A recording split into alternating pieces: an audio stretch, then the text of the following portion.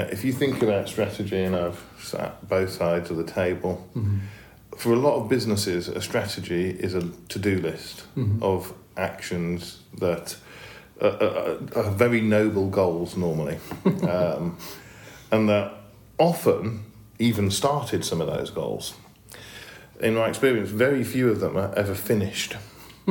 And if you look at a strategy list of actions that was created 4 years ago, let's say, Yeah. for many businesses, and a strategy list that is there today, there's probably a lot of similar items on that list. Yeah.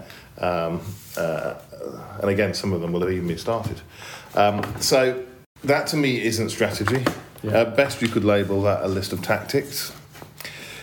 What the MKS 360 does, that I think is pretty special and unique, is we don't just look at, okay, there's 36 statements of best practice here, how are we doing against them, where are the gaps across customers, people, operations, finance and strategy.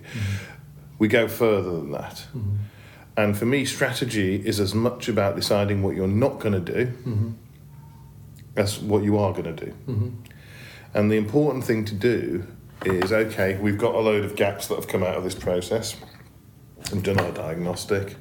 These are all the things you could do to improve. But we also acknowledge that a management team has limited resources, and the most scarce resource of all is time. Yeah. So what we try and then do is work with the management team to focus on the key issues that will make the biggest impact on value. And in my experience, it's best to keep that down to, say, a handful, 3 to 5 targeted goals that we start and we do. Yeah. And that's the key thing. So we normally link it together with some other things. So we do the MKS 360, we look at the areas, we find the gap. But then where the real value comes is in picking which of those gaps we're going to focus on closing. They're going to have the biggest impact on improving value. But also then we will work with the management team for as long as it takes to get the business in a better place. And I always say to my clients that this isn't just a pre-sale planning tool. The things that are highlighted by an MKS 360 and the things we recommend a management team should do are exactly the same things that a person trying to run their business as well as they can would agree need to be done. Yeah. So for me, this is a no-lose situation.